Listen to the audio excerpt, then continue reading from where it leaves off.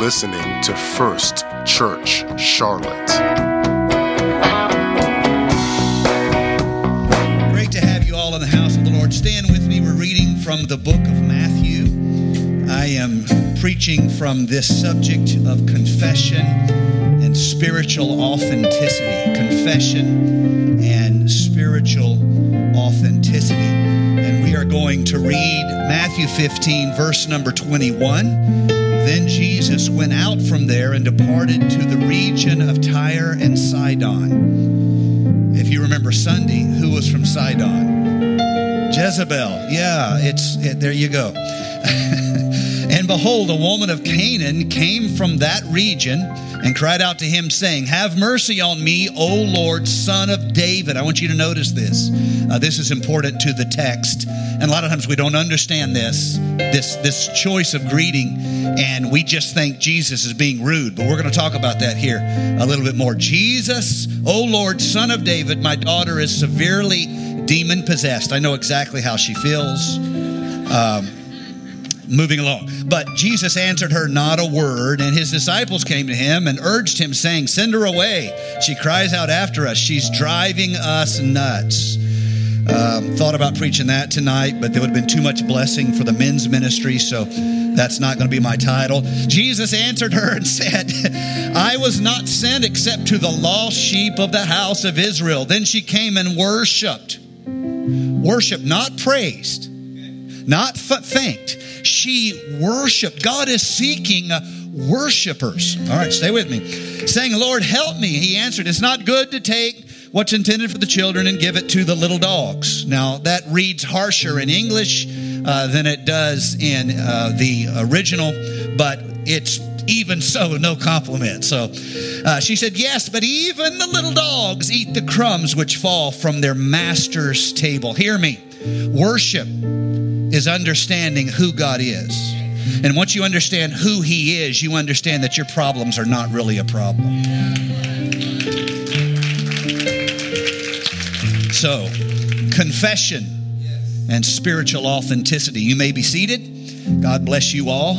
Thanks to our praise worship team. They did a great job tonight leading us into worship, leading us into praise. That's the only right way to open the scripture together, is after we have worshiped together and we've intentionally set aside the distractions of our week. Any one of you have had enough, trouble this week. I almost said something else, but then I decided not to. Any one of you have had enough trouble in your week that if you want to think about that, you're going to miss what God is saying to you right now. Can I have an amen from the quiet section? Any of you have enough trouble in your week that if you focus on that right now, you're going to miss this moment in the Spirit. And so I want us to talk a little bit about this subject. I won't keep you too long. You can't talk about authenticity without considering just how easy it is for us to be inauthentic.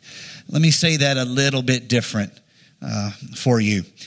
It's really easy to pretend you're spiritual and not be spiritual. Sorry. I opened like that. I mean, how are you ever going to get victory with the preacher talking like that? But let's have real church for real people here. It's really easy. It's really easy to act spiritual and not even be spiritual, even a little bit. If you've been in church for a good while, you know how to do it. You can.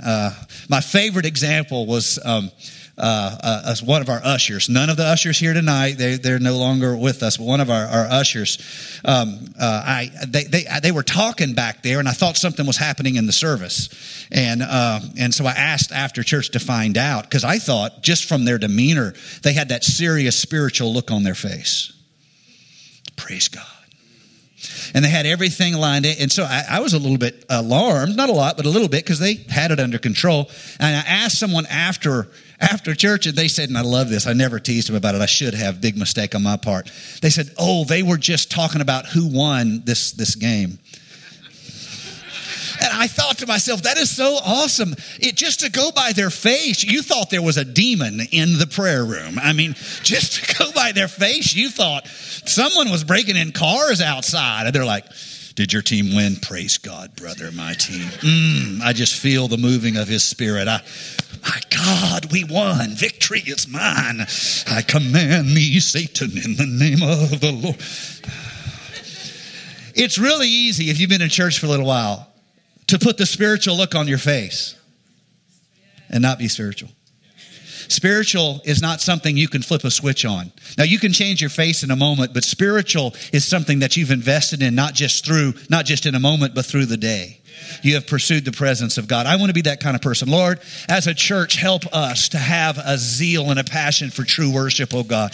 Help us as individuals to approach you with deep sincerity and not just turn on some devotional moment in our hearts when we come together, but all through our day to celebrate your goodness and celebrate our salvation and celebrate the victory you have promised us. In Jesus' name, and can the church say amen?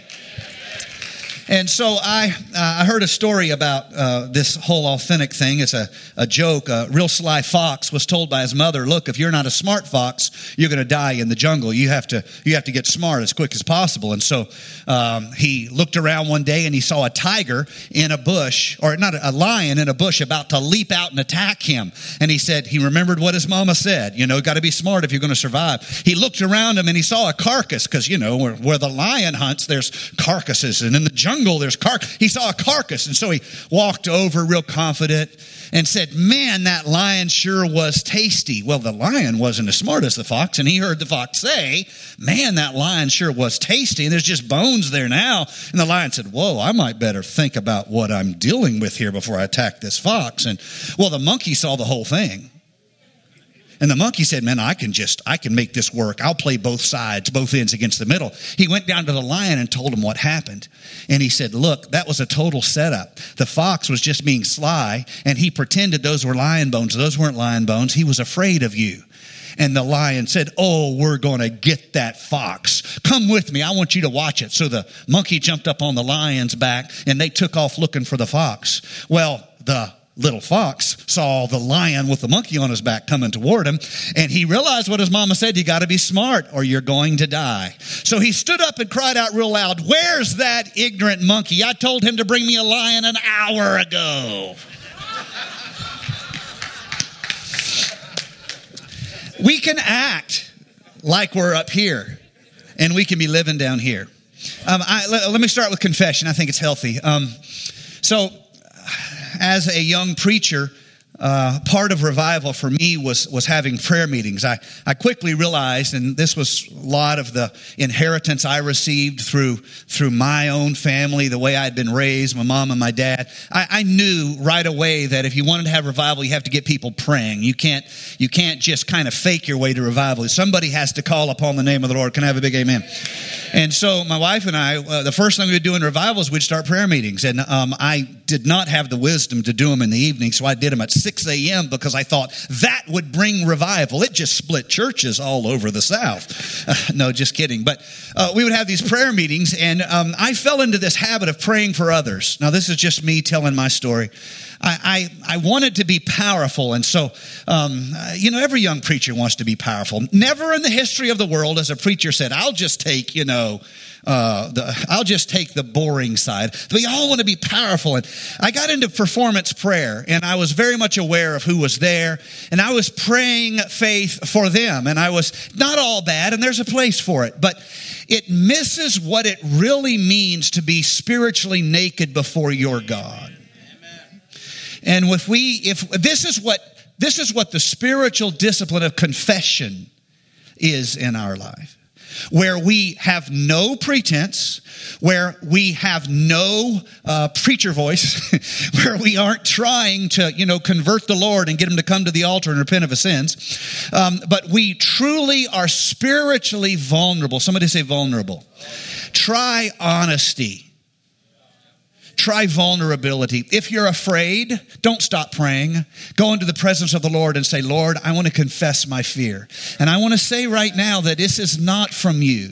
I know it's not from you because you've given me your word, but I want to confess it because it's where I'm at. Would you wash me? Would you give me a spiritual counterattack? Would you give me a word? Would you give me a scripture? You see, this is being transparent before God. I'm a big believer in this. There's been a few times in my ministry where the only thing that saved me was the fact that I stopped performing and I started confessing. And if I was disturbed, I told the Lord I was disturbed. And I'm a big believer in this because I think at the beginning of spiritual authenticity is when God takes your hand and starts to lead you. As long as you think you're somebody, God will walk on by. Stay with me. As long as you project yourself in some kind of, I'm kind of a big deal. No offense. As long as you have that kind of a tone, I'm telling you, you will miss the riches that are available to the person who is poor in spirit. This is confession in our life. Now, really quickly, I want to talk about this lady of Sidon. You guys all, I'm sure, mostly know the story. The Lord had traveled there, and this lady came up to him, and she greeted him like a Jew. This is a Jewish greeting. She did not, it would have been, and this is something that doesn't come out in some of our translations. This is easily missed in our translations of the scripture, the actual manuscripts that are converted into our language. This is easily missed. To greet the Lord as a Jew and to cry out to him, "O Lord, Son of David." This is a Jewish greeting. A Gentile would never greet a Jew this way. This is a little bit of posturing. This is a little bit acting like you're in the club and you're not in the club. And here is just a really, really deep truth for everyone. If you'd like to write this down several times and put it on your refrigerator door. You can't fake God out. Now, I know that's deep, and I know some melancholy people writing that down and trying to convert it into a song. But I want you to know it's really this simple. There's no sense pretending with God because you cannot fake it with God. He actually knows you. He actually knows about the closet and the skeleton and the murder weapon. He knows. With God, you cannot fake it. You cannot trick him. All you can do is ask him for mercy. You won't trick your way into a miracle. Why is this so important? It is so tempting for certain personality types to try to present God as this kind of miraculous power that's available to us if we just could get it right. If we just could unlock the secrets of faith, then we could make God, do whatever we want. This is really not how it works at all. It isn't about God serving us. It's about us serving God. Can I have a big amen? And this woman, by coming this way, and again, this isn't as obvious in the translation as it is, I am told, in the more original languages, where she greets him as though she's a Jew, but she's not a Jew. Now, she knows she's not a Jew, and she's hoping maybe, and this is presupposition on my part, so just let me, in the manner of preachers everywhere, let me just kind of work this for a moment here. Maybe there is this temptation to think that if he thinks I'm a Jew, he will do for me what he wouldn't do if he knew I was a Canaanite. Because of my history, I'm unworthy of the miraculous. Does this sound familiar? Because there's some, Canaanite history as enemies of Israel, he'll never do it for me. Because I'm not one of the aristocracy, because my last name isn't right, because I'm not one of the cool kids, he'll never do it for me. Let me see if being inauthentically Inauthenticity. That's like 9 syllables. Someone should give the interpretation to that here tonight. Some inauthenticity. That will get God to give me what I couldn't get otherwise. I want you guys to see the power of simple authenticity. Simple authenticity. The Lord does not even answer her. Why? You can't fool God. You can't fool God. You cannot pull the wool over his eyes. He made the wool, and you don't have access to his eyes. You can't trick. You can't act powerful. He actually knows the state of my heart. He knows the state of your heart. He knows just where we are in the inclination of our spirit toward him. He knows just how much I am striving to entertain him in my life and be a true worshiper. Okay? It doesn't work. Jesus doesn't even answer her, but you have to give her points for persistence. Persistence is a big deal. All of us need to be a little bit more spiritually tenacious than we tend to be. Persistence will get you to places nothing else will get you. And so she's persistent. Finally, the disciples are like, "My God, she's driving us crazy. will you deal with this situation?" And there is something that happens here. He says this to her. He tells her what she thought she already knew. Now, again, this is some presupposition on my part, but I want to be clear about that. I never want to add to the scripture, but I want to be clear when I am trying to understand some of the unspoken possibilities that exist within the story. So she came to him, a Gentile, and she greeted him as though she were a Jew. A Gentile would never greet him like that. They might call him a good teacher. They might call him a rabbi. Those are formal titles. They would not greet him in this manner. And so he says, "I was not sent except to the lost sheep of the house of Israel." He is, in a way, at least to approach it this way, is to see he is forcing her to confront the belief that caused her to act the way she acted. You see, with God, you don't get to trick. With God, you don't get to deceive. The shortest path is the path of surrender. The shortest path is the path of spiritual authenticity. I'm not trying to act like I'm something I'm not. I'm not trying to be big time. I'm not trying to act like I'm somebody. I'm not name dropping on God. I'm being authentic. So he forces her to acknowledge exactly what? Okay, I am not sent except to the lost sheep of the house of Israel.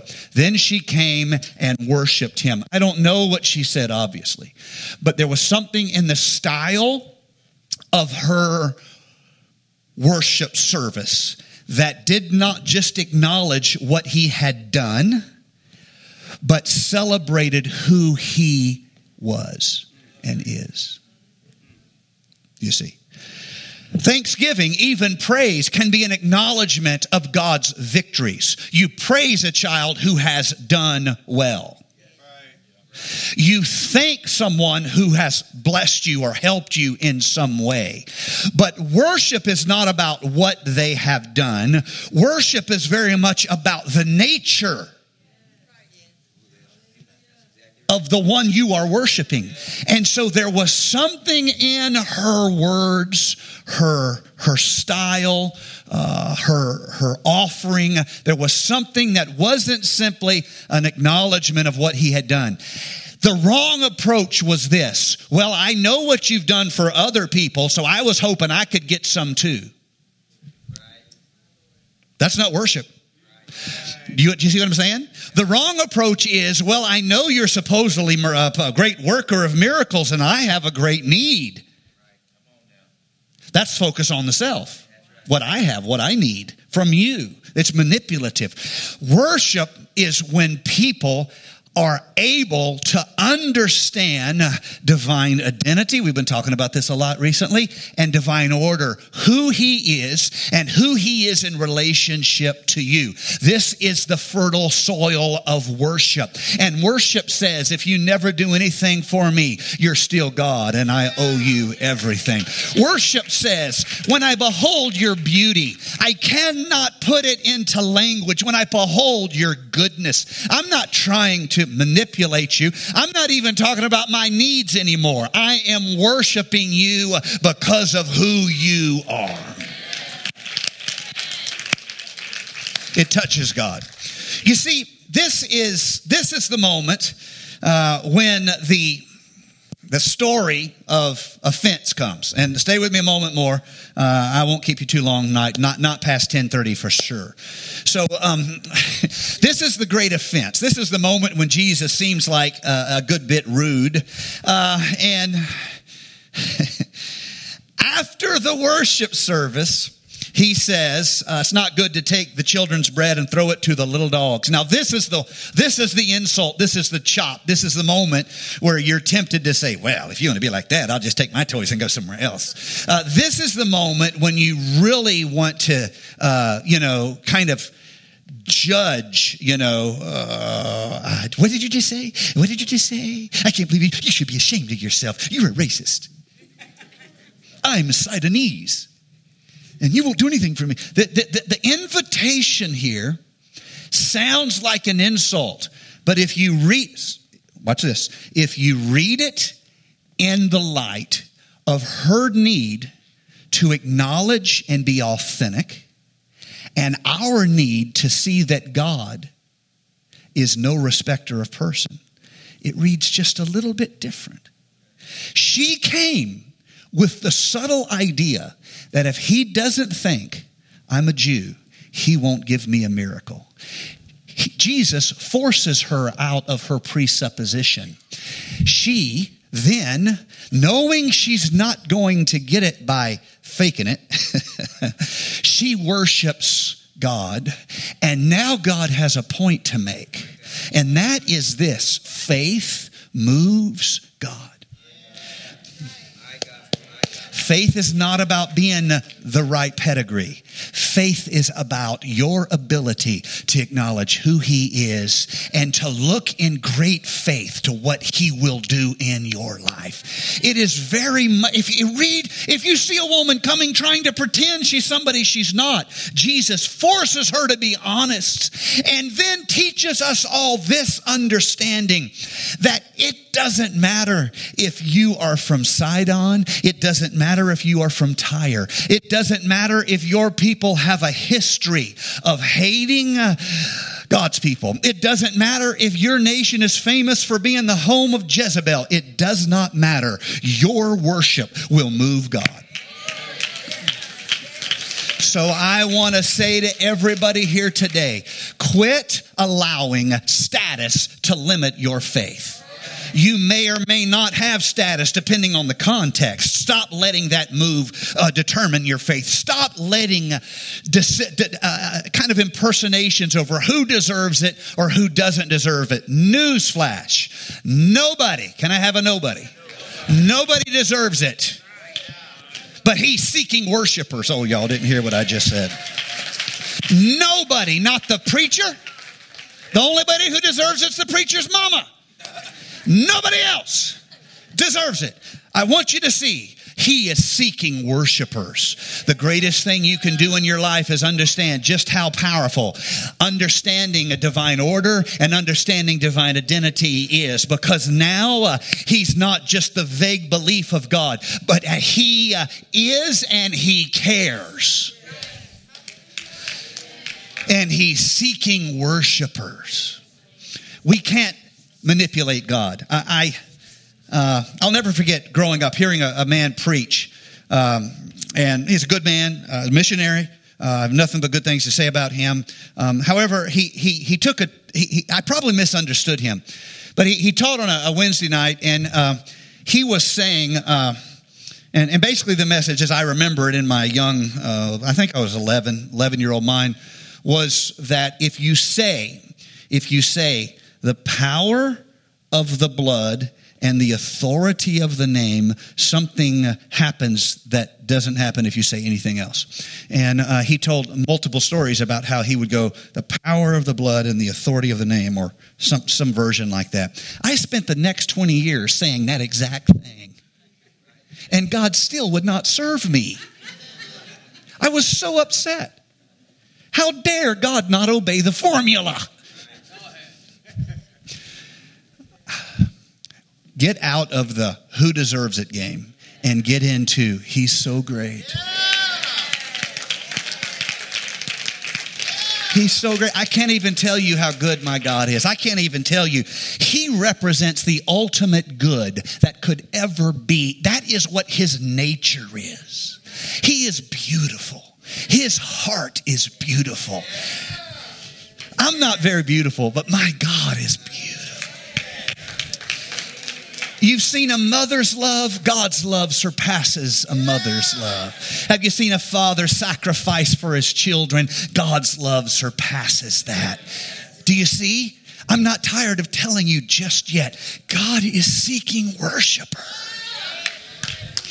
How do we grow in our faith? I want to end with something really practical. I read my text. I haven't looked at any of my notes. Forgive me. I should open them up so I at least can pretend that I followed some of them. Let me finish up with something real practical, and that is how do we build our faith? And I'm almost done. Give me 5 more minutes.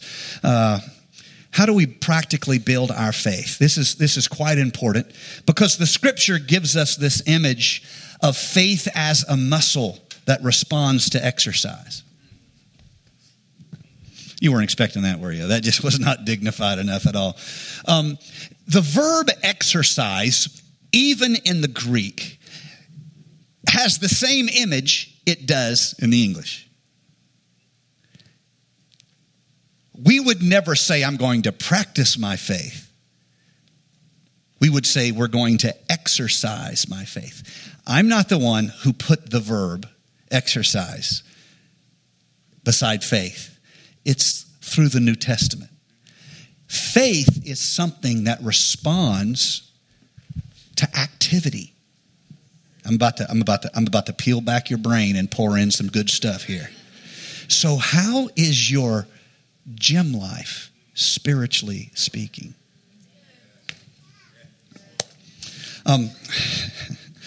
We must learn his nature. We must celebrate his love. We must celebrate his justice, his mercy, his plan. This is the beginning of building faith in our life. How do we do that? By immersing ourselves in the Word. If there's a problem in your life that you're not quoting Scripture to, you are not fighting as well as you should be fighting. Let me say that again.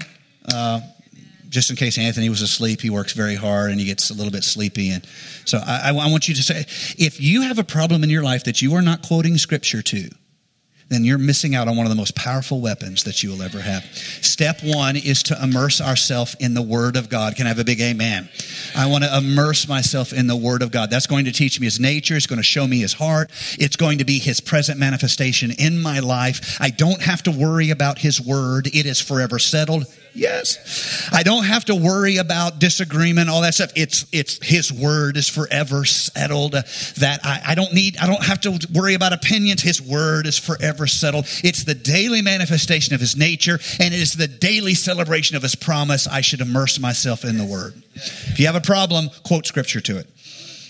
You can try it with your wife. I haven't had a great response, just so you know. All right, real quick, musicians, come and play something about wives being angry or something like that. So let me say, number 1, immerse yourself in the Word. Number 2, how do you build faith? You need to actively choose a relationship with God. In the beginning, it won't feel like dialogue because you are covered with so much carnality and spiritual calluses that you have difficulty perceiving his presence. It'll feel like prayer. It won't feel like fellowship. But if you will keep praying, you will feel the calluses in your life begin to soften. And you will have more of a sense of divine fellowship. Anybody know what I'm talking about in the church house? And when you have hurt in your life and pain in your life and the calluses come back and you armor yourself, you know how you get through that? Prayer. The impartation, the woman with the unjust judge. How much more with a just judge?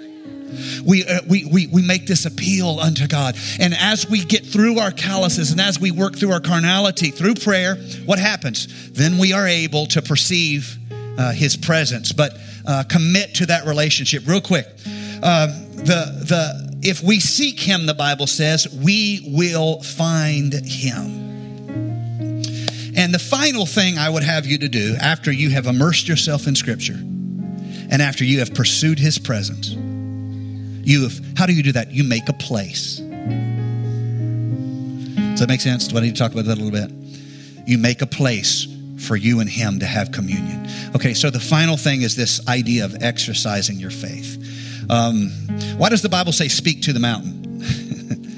Well, evidently something powerful happens when we, like the Lord, use the Word to define a different reality than the one we're stuck in. With the words of our mouth, we bless and we curse. Do you see? And so how are you going to exercise your faith? Immerse yourself in His Word. Pursue His presence. Finally, speak. How am I doing this? I started something this week. I believe that I should try to live out whatever I'm trying to teach to you, because it's authentic, and it makes me like myself. And so this week I have been making myself. Well, I should explain. Past few years, I've gotten really good through the help of a spiritual mentor in my life, and never touching a damaging fear without speaking the Word of God, quoting a scripture over that fear. Let's say I wake up in the middle of the night tonight and I'm afraid for something in the church. I don't just feel it and think about it. I immediately say, Lord, I thank you, because it's your church.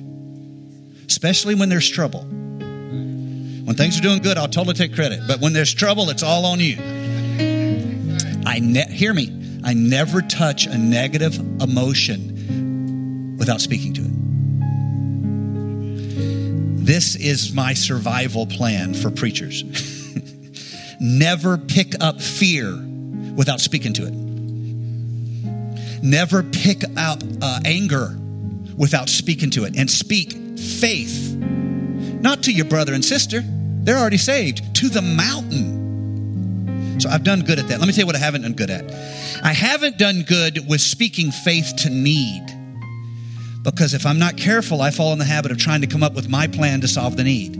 So, like, for example, one of the biggest needs that our church right now as far as facilities is our parking lot is terrible. And we got alligatoring everywhere. But it's a lot of money, man.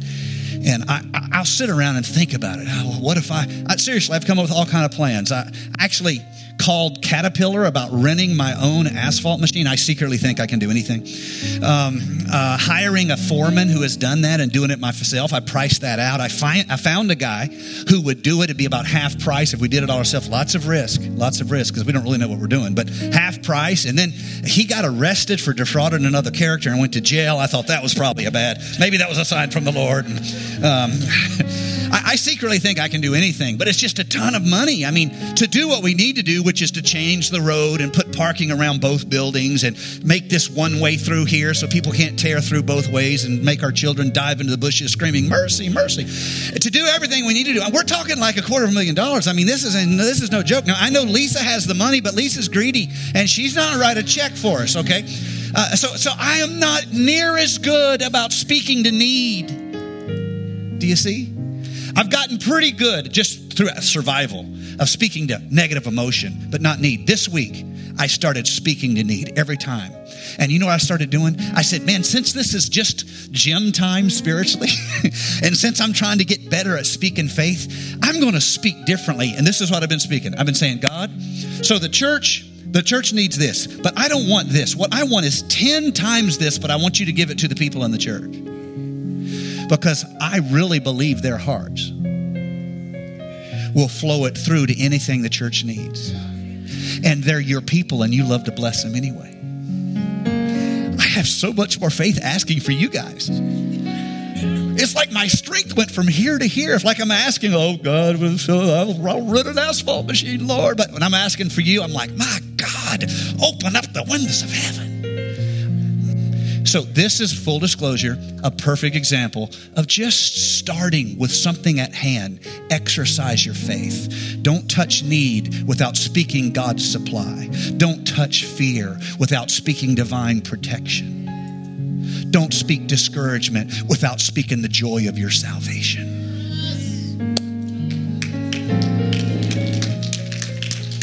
Let's all stand.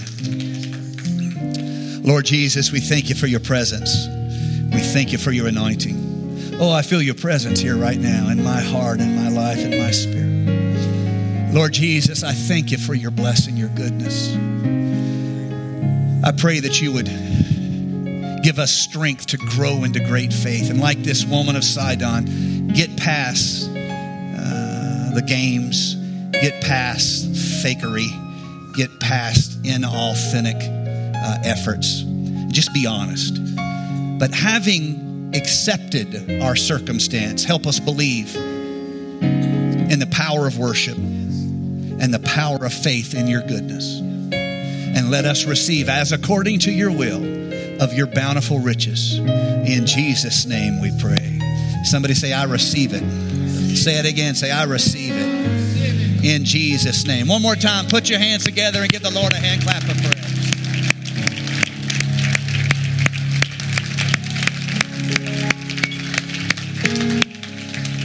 Amen. God bless you real quick. Thank you for listening to First Church Charlotte. If this podcast has blessed you, please rate it with 4 stars. By doing so, you will help others find it and also bless them. If you're in the Charlotte, North Carolina area, come worship with us at 4929 North Sharon Amity Road. For information about service times and church ministries, visit us online at firstchurchclt.com.